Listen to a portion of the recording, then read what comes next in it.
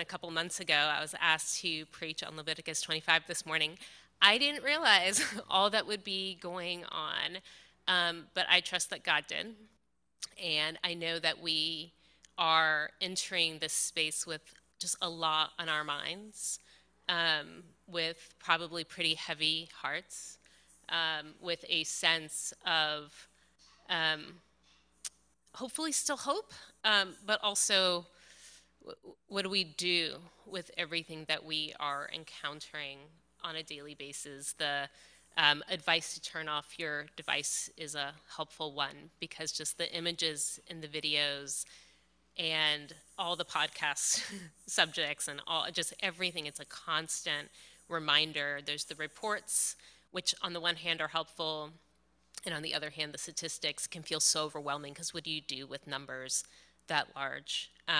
And then to top it all off, there's all the internal strife within our own country, where people are reacting and responding in ways that are not helpful, to say the least, that are creating further clashes and further angst and anxiety. So I just want to speak that out loud, because I know that that's where I am. I'm simultaneously like wanting to consume all the news and then wanting to just throw the phone away and not look at it, because it's just so incredibly overwhelming. And it's a hard time to come to a text like this one, like Leviticus 25, that talks about a year of Jubilee in the land of the ancient Israelites, a land that has experienced conflict since the biblical times for generations and centuries, conflicts that are geopolitical in nature, because it's always about power at the end of the day, and yet there are these really strong theological underpinnings. It's a conflict that has been shaped very much also, at least internally in the way we're reacting to it, by the teachings that the church across the world, and in the US maybe in particular, has processed and added layers to what's already there. So I do want to say, though, that today's sermon is not going to be an assessment of the current political system or the current political conflict. I do want us to wrestle with intention with some questions that have been asked. I do want us to wrestle with, what does it mean to claim a land that you believe God gave you after you were exiled from it? What does it mean to reclaim a land that has for centuries been inhabited by another people group? That's the question the UN is asking. And what does it mean to follow God's teachings of taking care of one another, of the foreigner and the stranger among us? Who do we perceive the other to be?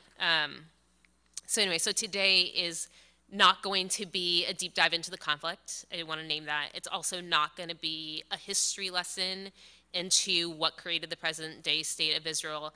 But I do want to draw that distinction that we will be talking about the ancient Israelites and not the current secular state of Israel. So I just want to be really clear with that. Because we've been inundated with images and videos, I also, in case you're feeling any kind of tension, there won't be any of that here. You're not suddenly going to get like images of war or videos, or there's no slides or anything. Just so in case that is something that you've been personally feeling overwhelmed by, I don't want you to be waiting for that to drop. It's not going to happen. So I just want to name that also. But we will talk about, what does God want from us? How does he want us to respond in these moments? What did God ask of the ancient Israelites in terms of their relationship to the land, in terms of their relationship to those in their own community, to those outside of their community, and what can we learn from it? Scripture is not primarily a history book. That's just not its function. I know we want to use it that way because we're looking for answers sometimes, but it is a story of how God moves through humanity and how humanity has been shaped by God. So that will be our focus. The Bible doesn't tell us what in a lot of full detail, and we're often left to fill in the blanks, but it does tell us the why, because God loves creation. God loves humanity. and the how, that he's moving us towards greater love and liberation. As a people of faith, we are called to let God's why and his how inform our why and our how. And that was true of the ancient Israelites, and it's true for us today. Although Leviticus 25, as you heard, reads a little bit like a list of rules, do this, don't do that, it's really a chapter about moving people towards liberation and justice. It was meant to guide the ancient Israelites towards a just and compassionate society. Now, it wasn't perfect in that people aren't perfect and God makes accommodations.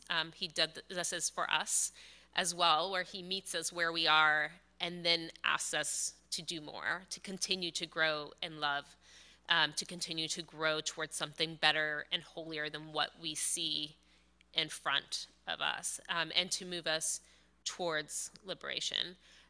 It's important when we face our daily struggles, and then when we're reminded of the big world struggles, that we don't get completely just like stuck in those things. So I'm not saying ignore them or pretend they're not there or just become super, super optimistic, but rather to acknowledge those things, to acknowledge the injustices, to acknowledge the difficulties, and to still try to see what is possible. I believe that that's why God gave the ancient Israelites the idea of a year of Jubilee. He wanted to remind them, and I think he reminds us, to be future facing. Leviticus 25 reads like a set of rules, but it's really a future facing text. The idea of Jubilee is future facing, right? It's actually, so the 50th year is when things will be recalibrated.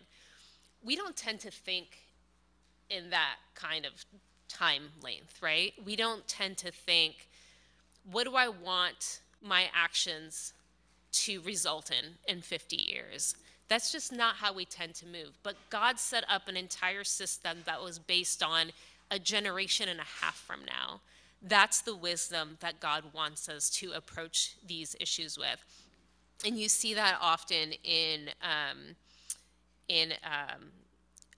sorry, I'm missing the word here, the indigenous communities. Their wisdom and often their teachings are around thinking ahead a generation and a half or longer.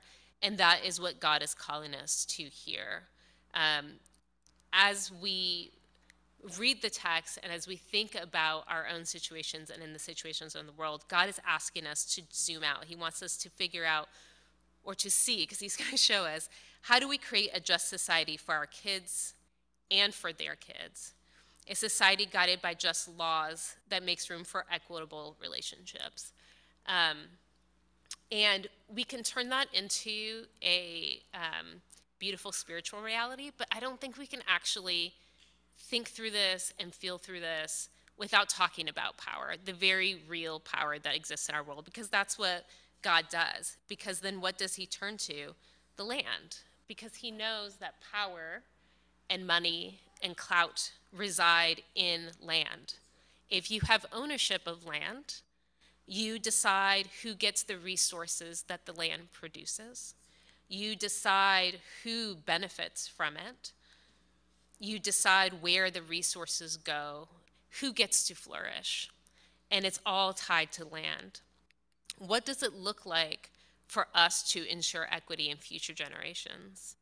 Leviticus 25 set up very specific systems in order to avoid generational inequity. Even though God gave the land equally to the different tribes, he knew that over time, people do what people do. We create hierarchies. We take advantage of each other. We get what we need to get for ourselves. And so he created a system for us to redistribute land. And I'm not here to offer you policy solutions because that is not my area of expertise, but I do want us to kind of just think through, what would that look like in our own spaces? What does it look like to redistribute land? What does it look like to have real conversations about reparations as an equalizer? What does it look like to keep an open mind about a universal basic income? What does it look like to truly pursue forgiveness of debt, student debt, medical debt? I know for my own family, I was really moved by hearing the prayers of the people. Both of my parents are pretty ill, like progressive illnesses. And my dad, I was career military, and so he has medical coverage for life for him and my mom. And there have been times when they've both been in the ICU at the same time.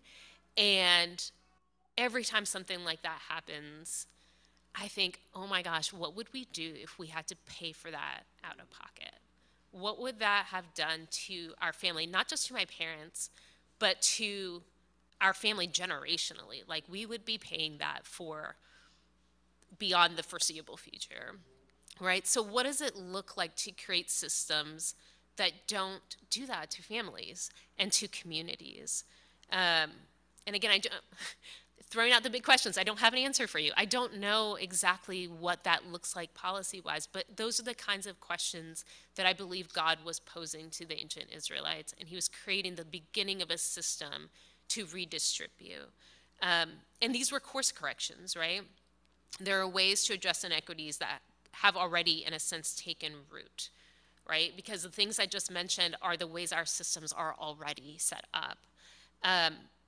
And we need to, again, think ahead a generation and a half. What are preemptive ways that we can be forward facing and moving us towards liberation? So we need to look back at the systems that we're currently in and the havoc they've already caused, but we also need to look forward.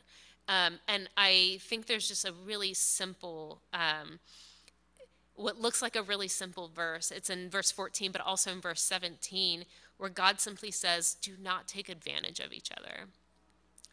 And there's beauty in that simplicity, because it's like, oh yeah, it sits well, right? It's like, you're right, I shouldn't take advantage of other people.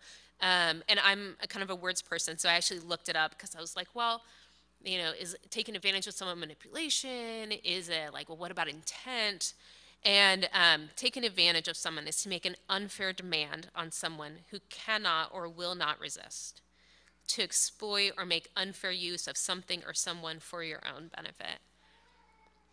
We're just people, so that's what we do. Like, I believe in the goodness of humanity, and I feel like in a lot of ways we are hardwired to look out for ourselves. We want to take care of our own health and our own well-being. We want to take care of our families, and it extends from there to whoever we consider to be the us, right? And that can look a lot of different ways for folks, but that's sometimes where we stop.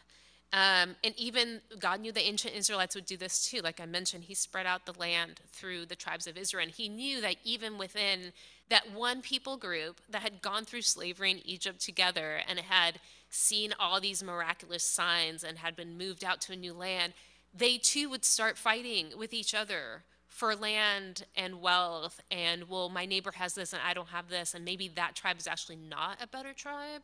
And, all those things, because that's how humans operate. And God knew that. And so he continued to expand and he does it for us, continues to expand our thinking. So he says, well, here, I've told you that these are your people, and I'm the creator of the world. And he continues to expand our circle. He continues to expand who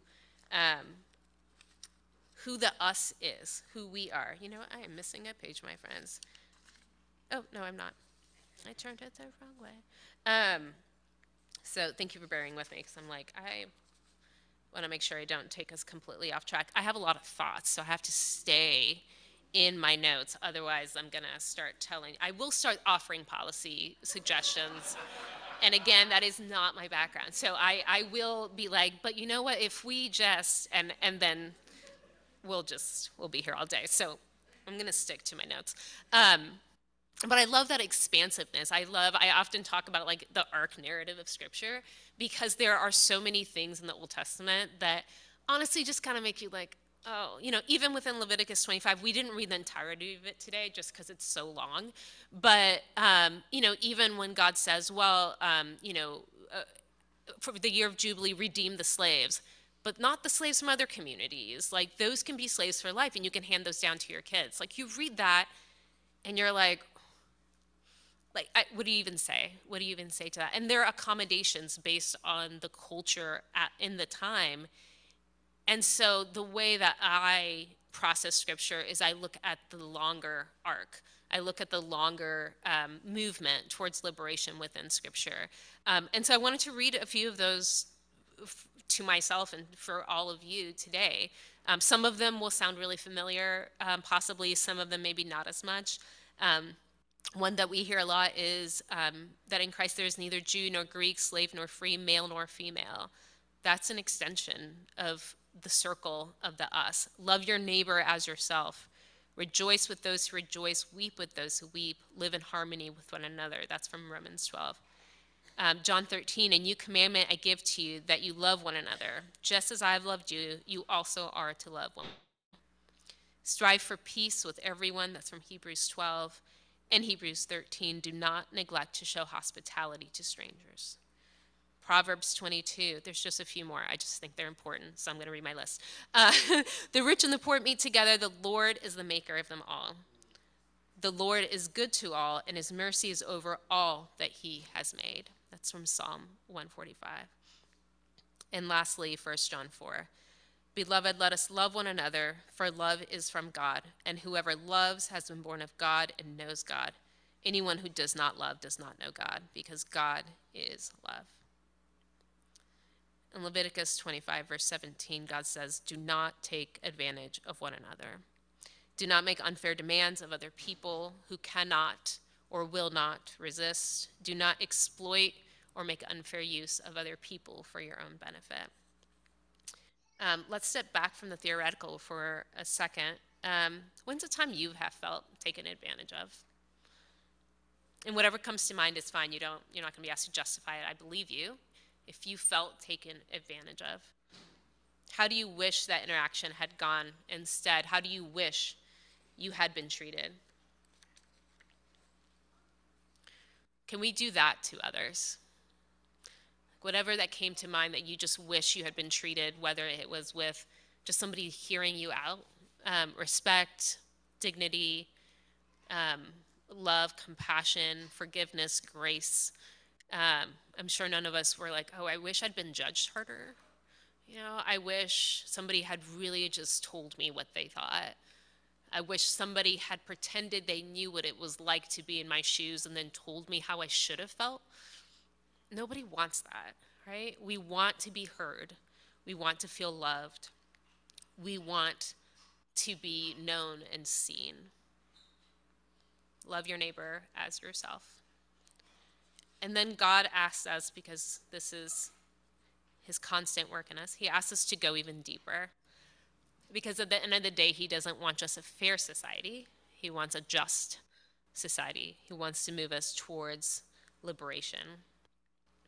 And the pursuit of that means that everyone experiences liberation, not just those with money and power and clout, not just those who get to own the land and somehow finagle their way into owning even more, not folks who show up in places and decide there are no inhabitants, even though there are. That is not how God has set it up for us to work. And this is what God is calling us to build. And I know I did not paint a crystal clear picture that you can now go out and do these 3 steps and build a just society, but that's just not how that works. It is about the daily decisions of not taking advantage of other people.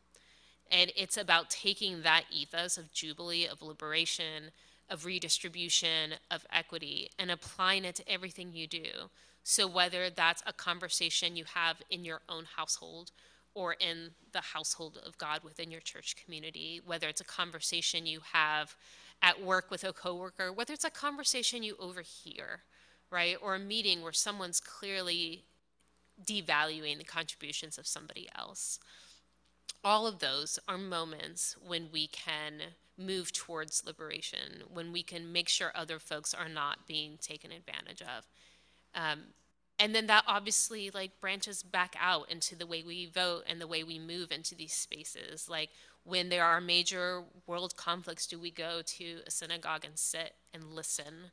Don't offer solutions. Don't be the expert in the room and just listen.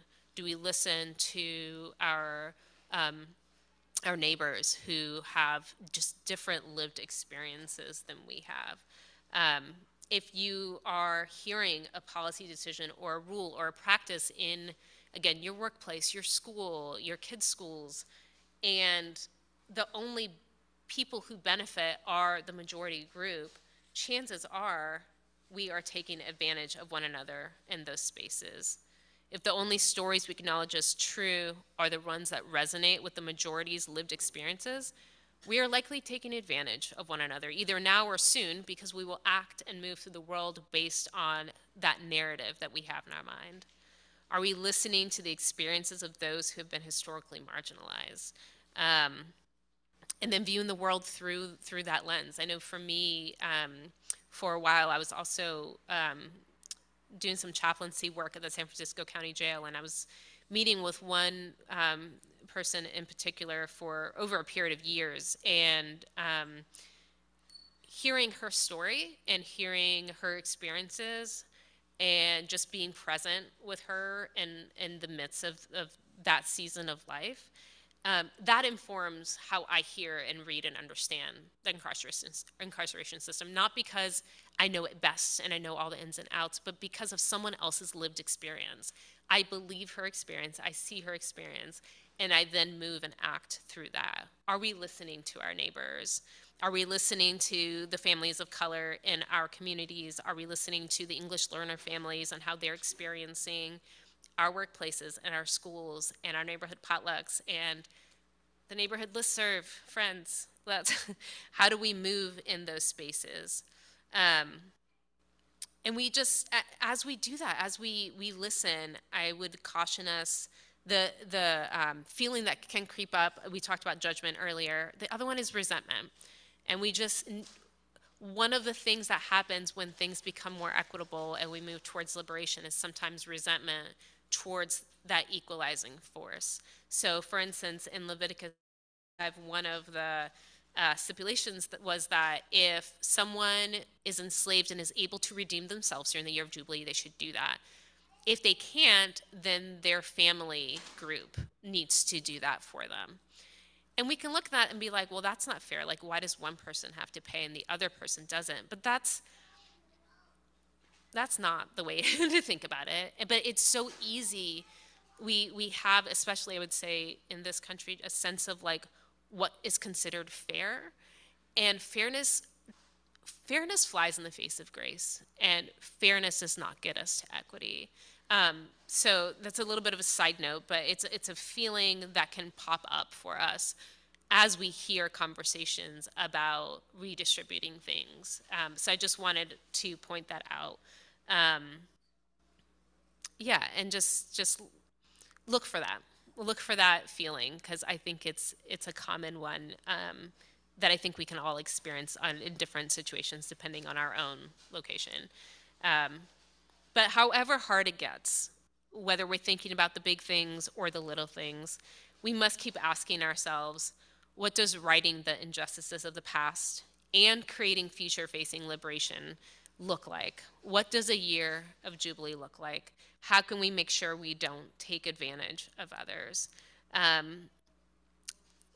do we move into these spaces with that lens day in and day out? And I do think that that is our calling. I do think that that is also our hope, because as we get caught up in all the injustices, there's just so many. Like, I initially was like listing out all these examples, and I was like, oh my gosh, this list could go on forever. I mean, there's and I don't mean that in a flippant way, because they're important. It's just the reality of how overwhelming they can become. And there is so much beauty to be discovered. There is so much hope out there that we can sow if we're willing to explore the possibilities that God sets in front of us. There are endless possibilities to seek liberation. There's endless possibilities to love our neighbors well, our partners well, our families well, our coworkers, our communities, our incarcerated neighbors, our neighbors around the world who are living in fear for their own lives and their children's lives. There are ways to build a just society that moves towards liberation. And I think the big things are important. I think the policy shifts are extremely important. And I think the little things we do every day do add up. And I think that can give us hope. I think that can give us hope that we don't just absorb all this news and all these images and all these videos and then just sit there stunned and overwhelmed and drained. We shouldn't turn a blind eye on all that is happening, and we can temper how much of that we consume, and we can balance it out with all the ways that we are called to move towards liberation in our own spaces as well.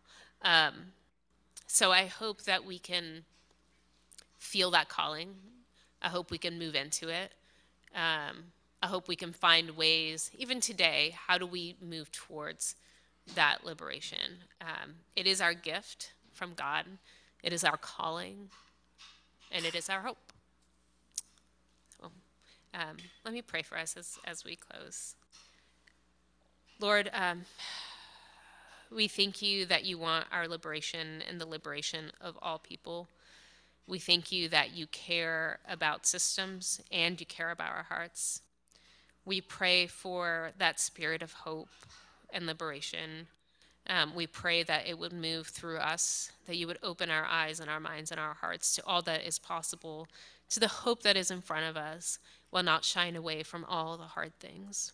Lord, we ask that you would move through us today, and through all of your creation. We pray especially for the areas of Israel and Gaza and all the people there, those facing violence and pain and anxiety and confusion, and their loved ones all around the world who are waiting and hoping and praying. Lord, we hope and pray with them. We seek your liberation through the world, and we ask that you would be with all of us. We pray this in your name. Amen.